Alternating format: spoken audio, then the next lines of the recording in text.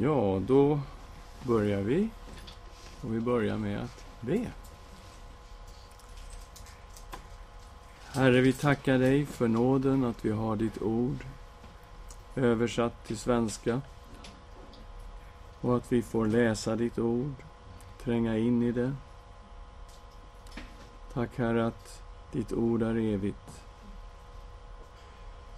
Och vi ber Herre om din hjälp. Din andes hjälp, o Gud, att tränga in i skrifterna och förstå ditt ord. Tala till våra hjärtan, vi ber. I Jesu namn. Amen. Ja, vi är inne i ett längre avsnitt som vi har kallat för Israel och folken. Och det är 9, 10, 11 i Romarbrevet. Och vi har sagt att det är ganska naturligt att det här avsnittet ligger här i Romarbrevet. Därför att det var alltså en församling som bestod av både judar och hedningar. Så det var en levande, aktuell situation mitt i den här församlingen i Rom. Och vi konstaterade också att så här såg det ut i ganska många församlingar över romarriket. Och inte minst i de församlingar som aposteln Paulus hade grundat, så gick han ju alltid först till synagogan och predikade evangelium där först. Och sen när han blev utslängd ur synagogan, då gick han till hedningarna, till de som aldrig gick i synagogan, och förmedlade evangelium till dem. Och när församlingarna grundades så bestod de då av judar och hedningar. Så det är ganska naturligt att det här fanns här. Och det var en jättestor fråga för judarna. Det ser vi särskilt då i apostlagärningarna. Vi läser om apostlamötet i Jerusalem, apostlagärningarna 15, hur viktig den här frågan var. Och för oss då i frikyrkan så är det en fråga som har levt med oss i kanske 150 år eller så. Och är fortfarande en högaktuell fråga. Hur ska vi förhålla oss till judar? Hur ska vi förhålla oss till Israel? Det är fortfarande en fråga som ställs gång på gång. Så att det är aktuellt för oss också. Israel tog inte emot Jesus Kristus, det 9:e kapitlet, och vi är mitt inne i det här. Vi har använt 2 gånger för att komma ända till 29:e versen. Först så konstaterade vi då att Paulus hade en stor sorg i sitt hjärta, och när han uttrycker den här sorgen så använder han begrepp och ord som får oss att studsa baklänges, så vi förstår att det här är någonting oerhört tungt på apostelns hjärta. Han säger i 9:1: jag talar sanning i Kristus, jag ljuger inte, mitt samvete betygade också i den heliga ande, ty jag har stor sorg och ständig vånda i mitt hjärta. Jag skulle önska att jag själv vore fördömd och skild från Kristus i mina bröders ställe, mina landsmän efter härstamning. Alltså att han säger att han sorg är så djup att han till och med skulle kunna tänka sig att vara fördömd och bortkastad från Kristus om det kunde hjälpa hans folk. Så då förstår vi att det här är en oerhört djup sorg. Och vad är det han sörjer? Ja, när vi går igenom nu 9, 10, 11 så sörjer han över att Jesus har kommit till detta folk, till hans eget folk, och de har alltså förkastat honom. De har inte tagit emot honom. Och det är det som är hans stora sorg. Vi tittade på 9, 6-13, detta med Israel som folk kontra löftets barn. För han säger i 9:6: till Israel är inte alla som kommer från Israel, och inte heller alla Abrahams efterkommande hans barn.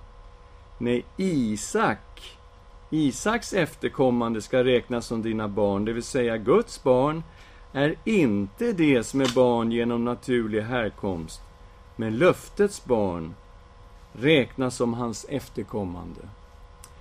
Så han använder begreppet Israel här på två sätt kan man säga. Dels då folket och dels den delen av Israel som är troende. De som tror på Jesus Kristus och är hans efterföljare.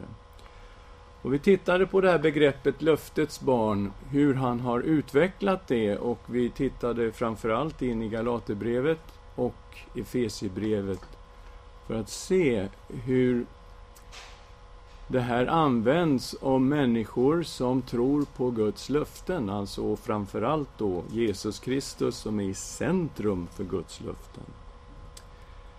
Och att man tar emot evangelium om Jesus Kristus i tro, och på så sätt så blir man löftets barn och man blir andliga barn till Abraham och man tillhör Guds Israel, som Paulus uttrycker det i Galaterbrevet kapitel 6. Där det inte har någonting att göra med längre om man är omskuren eller oomskuren. Allt beror på om man är en ny skapelse. Alltså det spelar ingen roll om man är jude eller hedning. I Guds Israel spelar det roll om man är en ny skapelse genom tron på Jesus Kristus. Och vi ser också här i Romarbrevet kapitel 11 hur det här utvecklas när han talar om det äkta olivträdet som då består numera av judar och hedningar som tror på Jesus Kristus.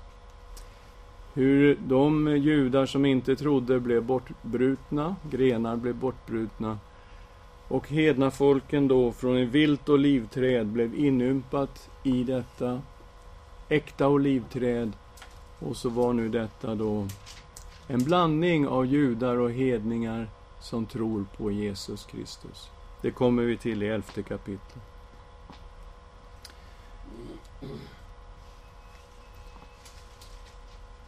Vi gick in och tittade på, som jag upplever, ett väldigt svårt avsnitt mellan barmhärtighetens och vredens kärl i 9:e kapitlet. Och där tittar vi på hur det finns två urtyper för det här som ligger så att säga i bakgrunden. Han tar fram Mose som en urtyp som Gud visade barmhärtighet emot. Och det var när Mose gick upp på Sinai berg, andra gången faktiskt, för att be till Herren att han skulle skona folket. Men han bad också om att få se Herrens härlighet. Och då kommer den här versen till Mose som här är citerad i 9:15. Han säger till Mose: jag vill vara barmhärtig mot den jag är barmhärtig mot, och jag vill förbarma mig över den som jag vill förbarma mig över. Alltså blir Mose då ett exempel på en som Gud förbarmade sig över. Han fick se Guds härlighet. Inte ansikte mot ansikte, men han fick se Guds härlighet, och han blev också förvandlad i det här mötet med Gud. Och det andra exemplet då, som är mer då på vredens kärl, det är farao. Och farao var en då som kom under Guds domar. Hela Egypten kom under Guds domar. Och Gud säger då genom Mose till farao: just därför lät jag dig träda fram, att jag på dig skulle visa min makt och att mitt namn skulle förkunnas över hela jorden. Så farao var en människa som hans hjärta blev förhärdat, och lite speciellt exempel därför att när vi läser om farao så ser vi att ibland var han själv som förhärdade sitt hjärta, och ibland verkar det som om Gud förhärdade hans hjärta. Så att det var liksom både och när man läser om just farao. Vi ställde frågan: var han oskyldig, farao?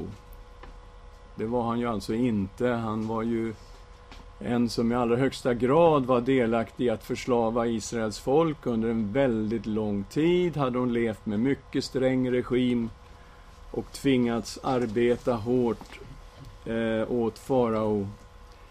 Sen var ju farao en avgudadyrkare. Han gjorde anspråk på att han uppenbarelse av gudom i Egypten, av Ammon-Ra. Och så han var ju inte någon sån här oskyldig människa på det sättet, inte alls. Och Gud skulle då befria sitt folk, han hade hört sitt folks rop, han sände Mose ner till Egypten. Och Guds domar gick över Egypten, och farao blir ett exempel, kan man säga, på vredens kärl.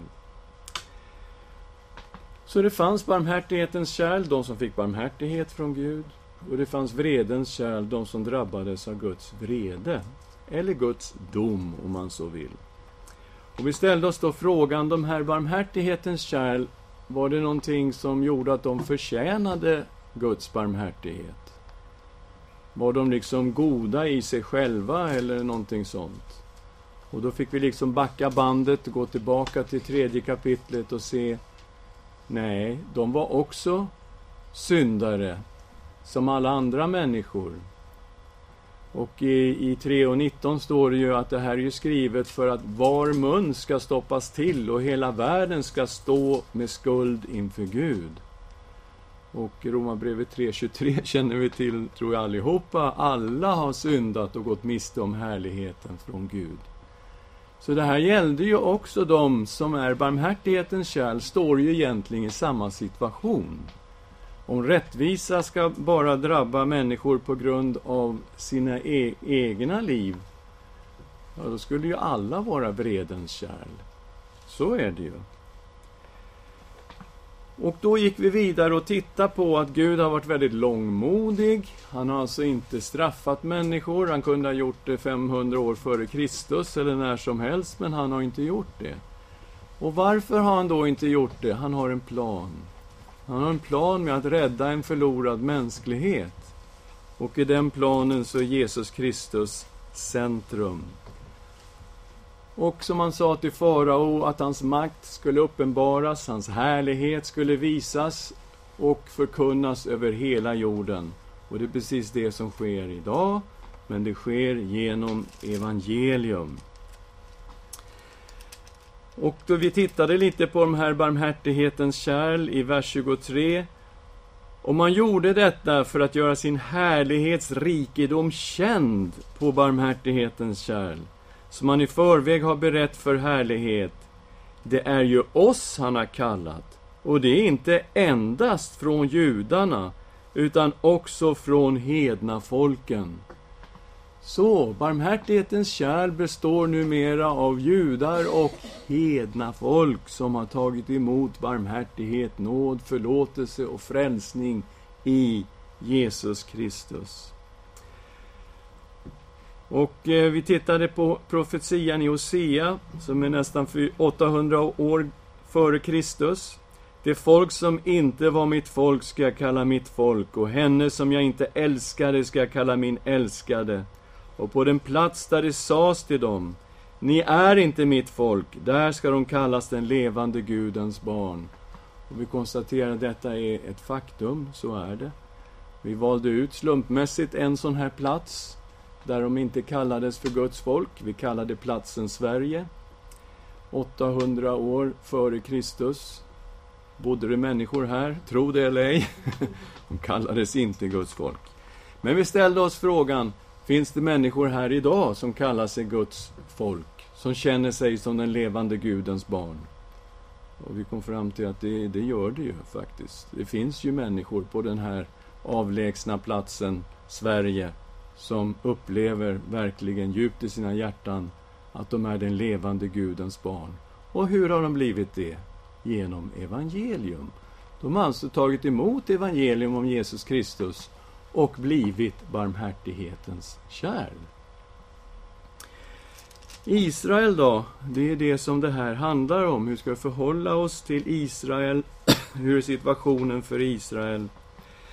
Vers 27. Men om Israel utropar Jesaja, om en Israels barn var talrika som havets sand, så skulle bara en rest bli frälst.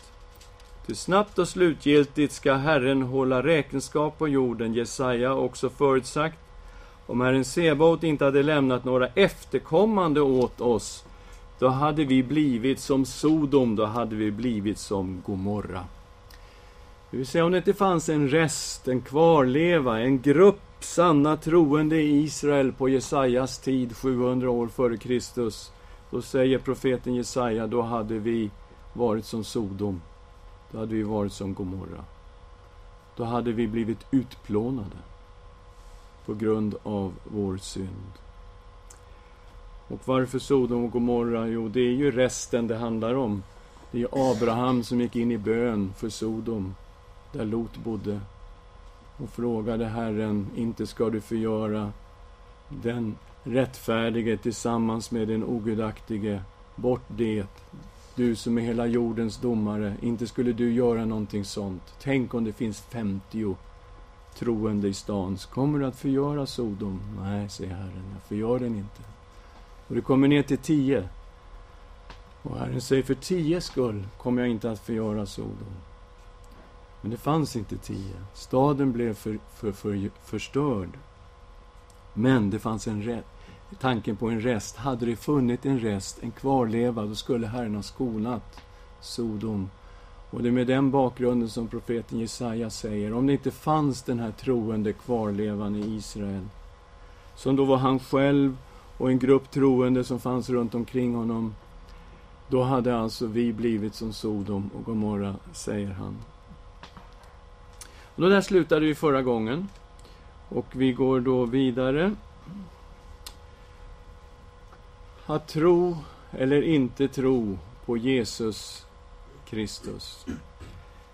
Det är då där som är springpunkten. Vilka som blir barmhärtighetens kärl och vilka som blir vredens kärl. Det har alltså att göra med om man tror eller inte tror på Jesus Kristus. Vi läser vers 30-33. Vad ska vi då säga? Jo, att hedningarna som inte strävade efter rättfärdighet vann rättfärdigheten, den rättfärdighet som kommer av tro. Israel däremot, som strävade efter att uppfylla den lag som ger rättfärdighet, har inte nått fram till den lagen. Varför? Därför att de inte sökte rättfärdigheten av tro, utan tänkte sig kunna vinna rättfärdigheten genom gärningar. De har snubblat på stötestenen, så som det står skrivet: se, jag lägger i Sion en stötesten och en klippa till fall. Men den som tror på honom ska inte stå där med skam. Okej, hedningarna, ja, det är sant, de strävade inte efter rättfärdigheten från Gud. De hade inte det gamla förbundet, de hade inte profeterna, de hade helt andra religioner helt enkelt. Och den här rättfärdigheten från Gud, det var ingenting de strävade efter. Men de vann rättfärdigheten från Gud genom tro på Jesus Kristus. Israel däremot, som levde då i det gamla förbundet, strävade efter att uppfylla den här lagen och sökte efter en rättfärdighet som byggde på sin egen förmåga att kunna uppfylla de här lagarna. Och de fann inte den rättfärdigheten. Vad fann man istället? Ja, tillkortakommanden, misslyckanden. Faktiskt det tragiska att om man inte fullgör lagen kommer man under en förbannelse, något som Paulus utvecklar i Galaterbrevets 3 kapitel, som mynnar ut i att Kristus blev en förbannelse för vår skull, för att friköpa alla de som stod under lagen.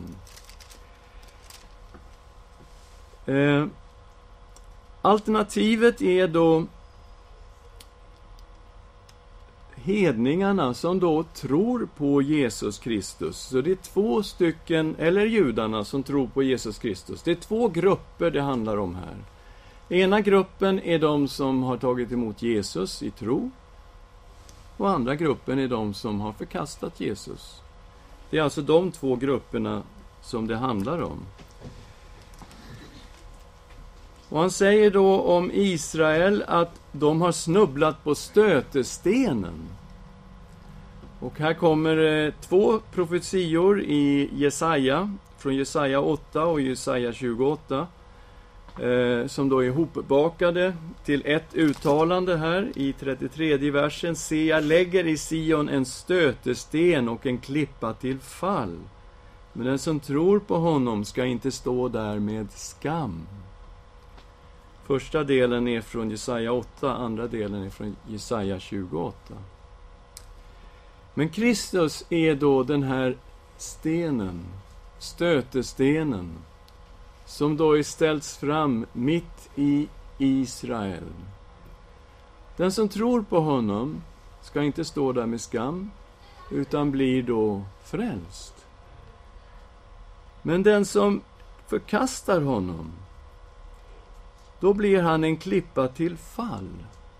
Så det är han som man liksom måste förhålla sig till om man vill vinna rättfärdigheten från Gud. Man måste förhålla sig till Jesus Kristus.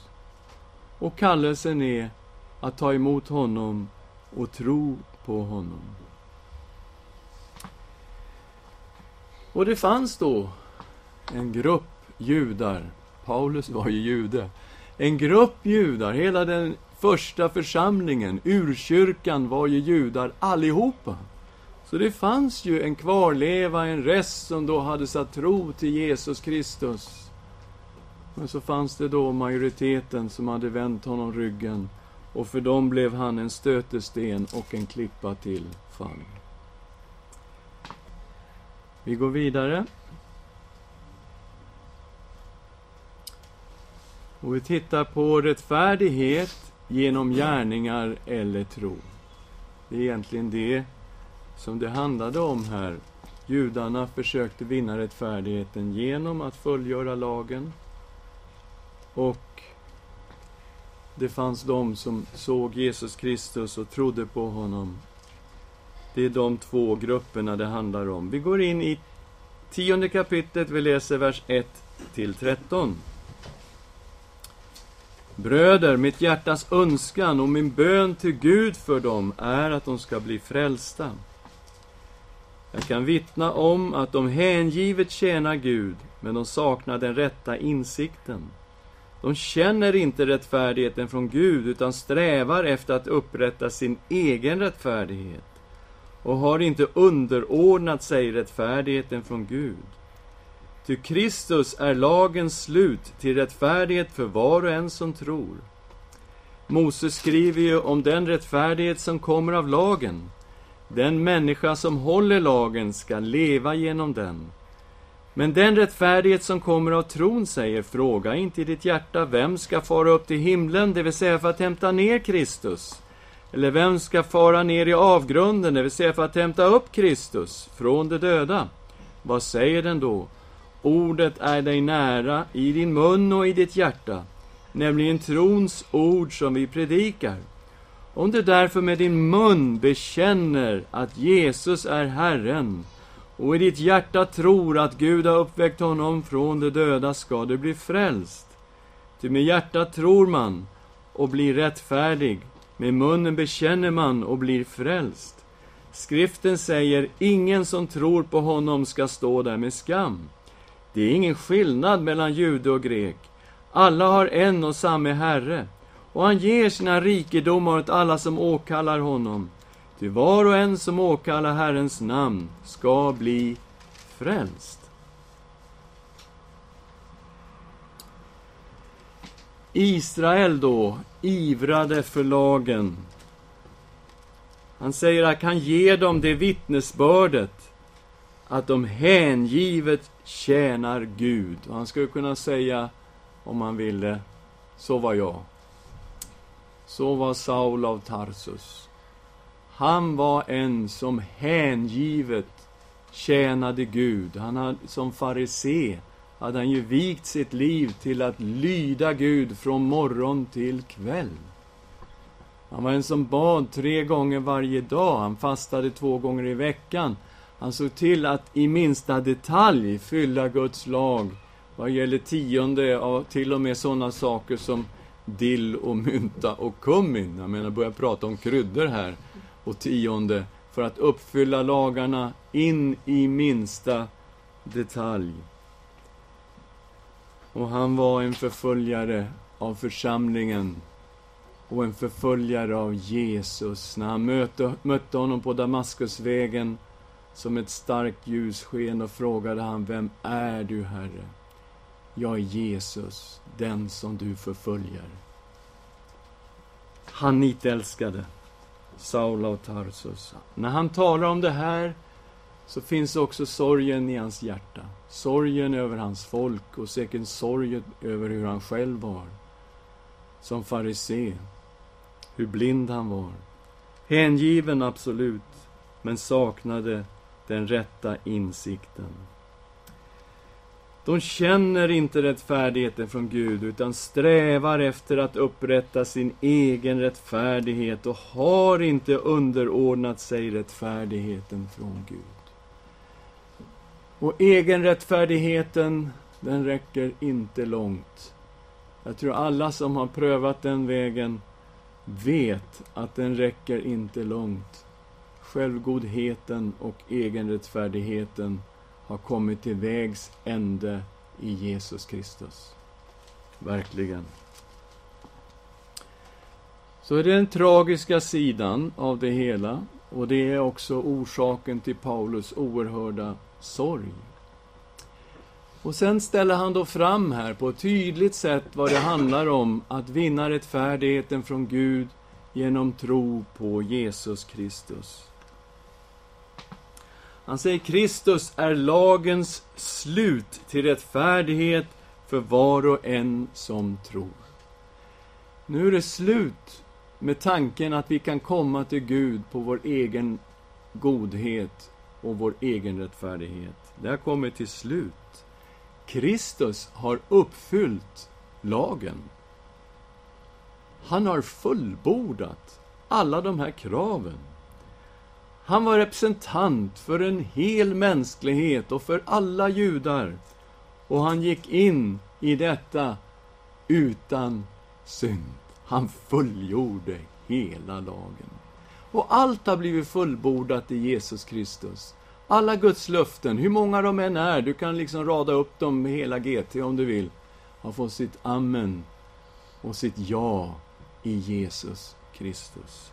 Lagen har kommit till sitt slut, till rättfärdighet för var och en som tror. När det gäller rättfärdigheten från lagen så säger Mose: den människa som håller lagen ska leva genom den. Visst, det är bara att köra på. Försök. Går inte. Aposteln vet vad han talar om. Han har försökt själv. Det går inte. Och han går ju så långt att han säger: lagen är ju inte till för att människan ska bli rättfärdig inför Gud. Genom lagen kommer kännedom om synd, säger han i 3:20. Och talar om vad lagens huvudsakliga funktion är. Att vi människor ska spegla oss i Guds fullkomliga lag. Och därigenom förstå att vi är syndare och att vi behöver nåd, barmhärtighet, förlåtelse, frälsning genom Jesus Kristus. Men tron då, rättfärdighet som kommer från tron, den säger: fråga inte ditt hjärta, vem ska fara upp till himlen, det säger för att hämta ner Kristus. Han är inte långt borta. Det är inte svårt att få tag i den i Jesus. Man behöver inte bygga någon sorts fantastisk rymdraket och fundera på, ska vi inte kunna fara upp till himlen så vi får ner Kristus då på något sätt? Han är inte långt borta. Vem ska fara ner i avgrunden för att hämta upp Kristus? Han behöver inte fara ner i Hades för att hämta upp Kristus. Vad säger den då? Att han är jättenära. Jättenära. Ordet är dig nära i din mun och i ditt hjärta. Nämligen trons ord som vi predikar. Ordet är jättenära i din mun och i ditt hjärta. I din mun. Om du med din mun bekänner att Jesus Kristus är Herren. Och i ditt hjärta. Om du i ditt hjärta tror att Gud har uppväckt honom från de döda. då blir du frälst. Genom hjärtats tro blir man rättfärdig och genom munnens bekännelse blir man frälst. Kristus är nära. Det här är ingenting som är omöjligt, långt borta eller något som vi människor inte kan gripa. Det är så nära som din mun och ditt hjärta. Ty med hjärtat tror man och blir rättfärdig, med munnen bekänner man och blir frälst. Och så backar han upp det med det här underbara löftet som då är taget från Jesaja 28. Skriften säger, ingen som tror på honom ska stå med skam.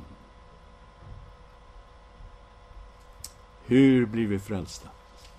Ta emot Jesus. Tro på Jesus. Bekänn honom som din Herre. Då blir du frälst. Och 12:e versen, superviktig. Det är ingen skillnad mellan jude och grek. Det är inte ett evangelium för judarna och ett annat evangelium för hedningarna. Det är ingen skillnad mellan jude och grek. Och det här har han redan sagt flera gånger i Romarbrevet, och i själva brevets nyckelvers ligger just detta, att det är samma evangelium för judar som för hedningar. Nyckelversen 1, 16, 17. Jag skäms inte för evangelium.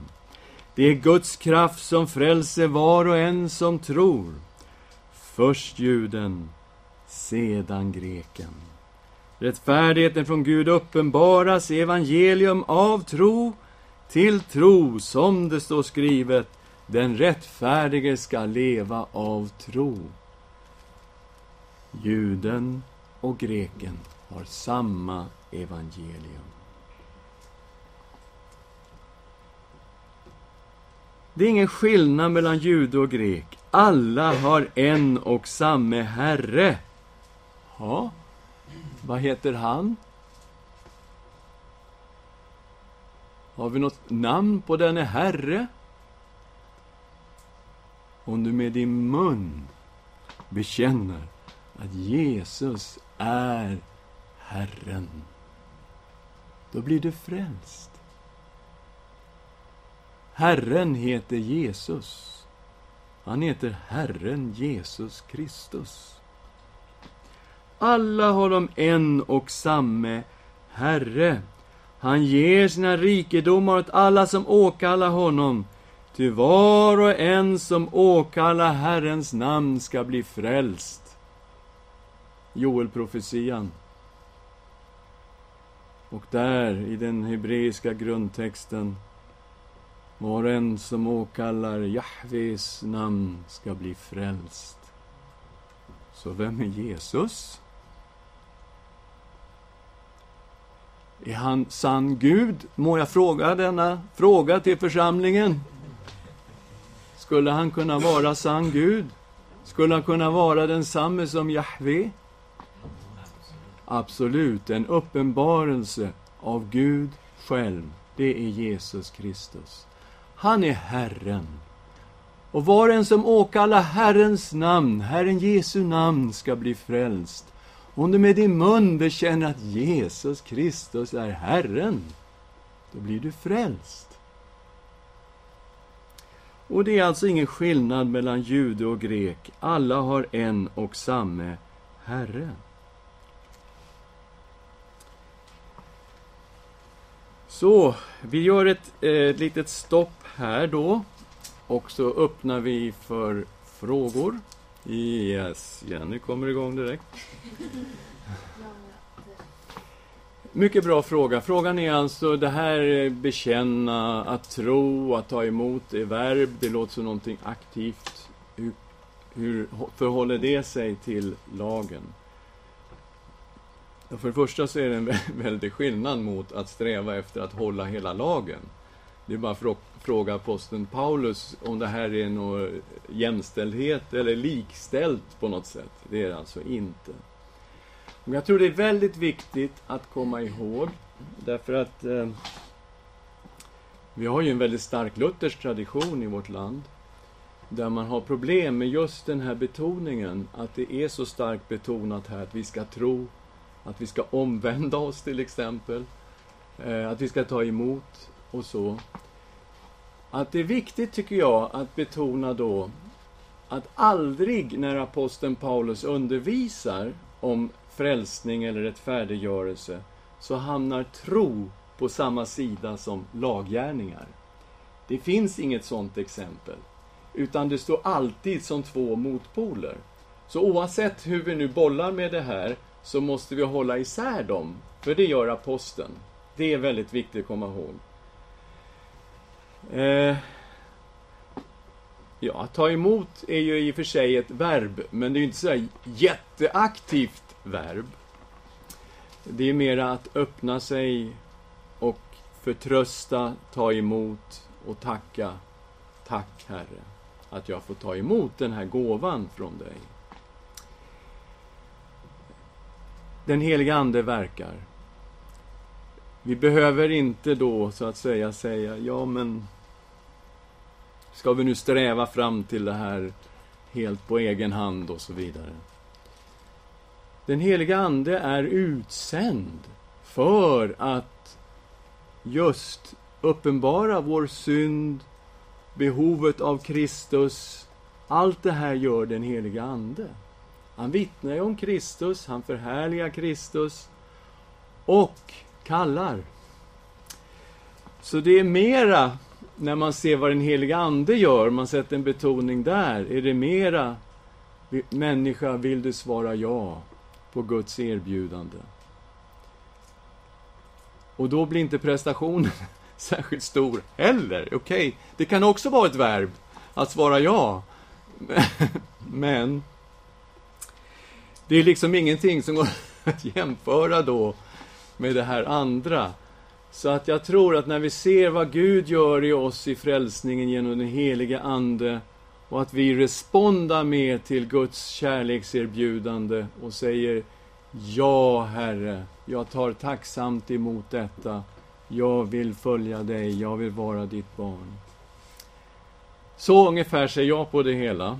Och jag ser en stor skillnad då mot det andra, gamla förbundets väg. Nej, precis. Och det här är ju... jag tror att hjärtats tro är ju så att säga nyckeln i det hela. Och att bekänna Jesus som Herre, det är ingen som har sagt exakt hur och i vilken situation det här ska ske. När människor kommer till tro, till exempel från muslims bakgrund, så brukar jag uppmuntra dem ändå, fast det är så jättesvårt. Att brukar säga så här: kan du hitta en person som du så att säga har förtroende för och som du genom Guds hjälp vågar säga någonting om Jesus till, så är det jättebra. Strålande. Man kan också bekänna här, i den här gemenskapen, genom att säga, ja men Jesus är min Herre. Det kan vara en bekännelse som sker inför en person, en pastor eller någonting sånt här, som gör att man kanske vill bli döpt eller någonting sånt här. Man bara bekänner sin tro. Så att, okej, man kan måla upp någonting som är otroligt svårt. Men jag tror inte det ligger i versen att det ska vara någonting som är väldigt kravfyllt och svårt. Utan det kan också vara oerhört enkelt och på väldigt enkel nivå. Jag tror att den andra... Ja. Mycket av det här handlar ju om ett barns förtröstan.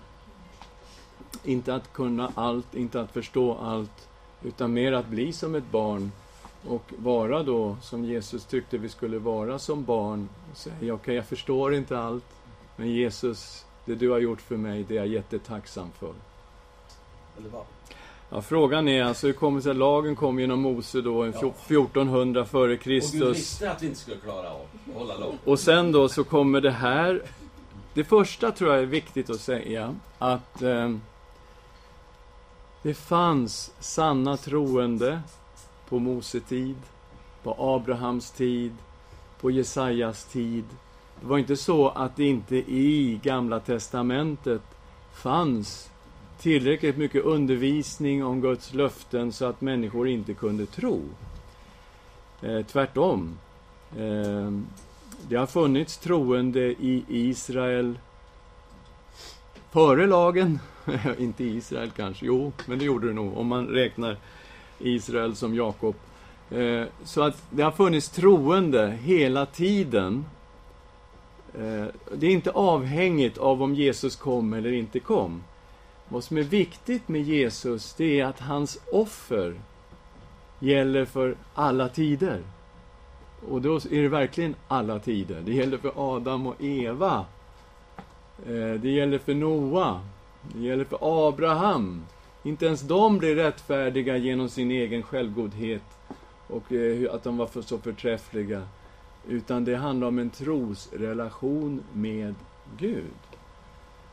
Och när Paulus ska ta fram det här med rättfärdiggörelse genom tron i Romarbrevet, så går han ju inte till Mose, utan han kör förbi Mose och går till Abraham, som ju är flera hundra år före Mose, och visar att han blev förklarad rättfärdig genom tro på Guds löften. Så här är något som har funnits som inte alls har med lagen att göra egentligen. Och han kommer att visa det i 11:e kapitlet också, när han säger att i Elias tid var det också samma situation. Det fanns 7000 som inte hade böjt knä för Baal och som då var sanna troende. Och han säger det likadant idag. Jesus har visserligen kommit, men det är likadant idag. Han sörjer ju över att hans folk har vänt honom ryggen. Men att det finns en rest, en kvarleva av Israel som tror. Och Paulus är en i den här kvarlevan. Petrus är en annan.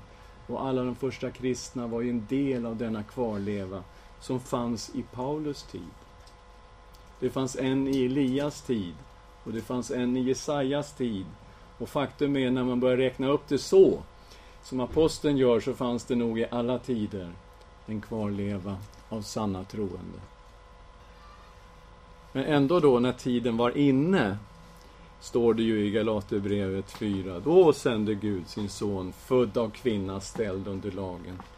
Att tiden verkligen var inne, det tror vi ju. Profetiskt var den ju inne. Man börjar räkna baklänges med facit i hand i Daniels bok, så vet vi ju att vi hamnar ungefär i den här tiden när Messias skulle komma med hjälp av årsveckorna. Så det var ju så att på Jesu tid så fanns det en stark Messias förväntan. Och det berodde ju på att man levde i skrifterna och visste att det var dags. Så det fanns till och med folk, personer som visste att han skulle komma i deras tid. Han började kanske undra, gamle Simeon, vad händer av det här löftet? Den heliga ande hade ju sagt till honom: du ska inte dö förrän du har sett Messias. Så det fanns sådana också som var helt bombis på att han kommer i min tid. För Gud hade sagt det till dem. Så visst, tiden var ju inne även profetiskt på det sättet. Då kanske vi gör så att vi tackar Gud för denna frälsning. Det kan vi göra. Eller hur? Tack gode Gud att det inte är vår självgodhet och vår egen rättfärdighet som ligger till grunden för vår frälsning. Då skulle jag misslyckats, Herre. Tack att det är Jesus, vad du har gjort för mig. Tack, Herre, att du bar all min synd, all min skröplighet, alla mina misslyckanden, allting bar du i din kropp upp på korsets trä. Tack för ditt blod, Jesus, som renar från all synd. Och tack för att vi, Herre, får bara vara öppna inför dig och säga ja till dig, Herre. Och veta att i våra hjärtan så tror vi att du är uppstånden och levande. Och med vår mun bekänner vi dig gladeligen som vår Herre. Tack för löftet att vi är frälsta på den grund som du har lagt. I Jesu namn. Amen.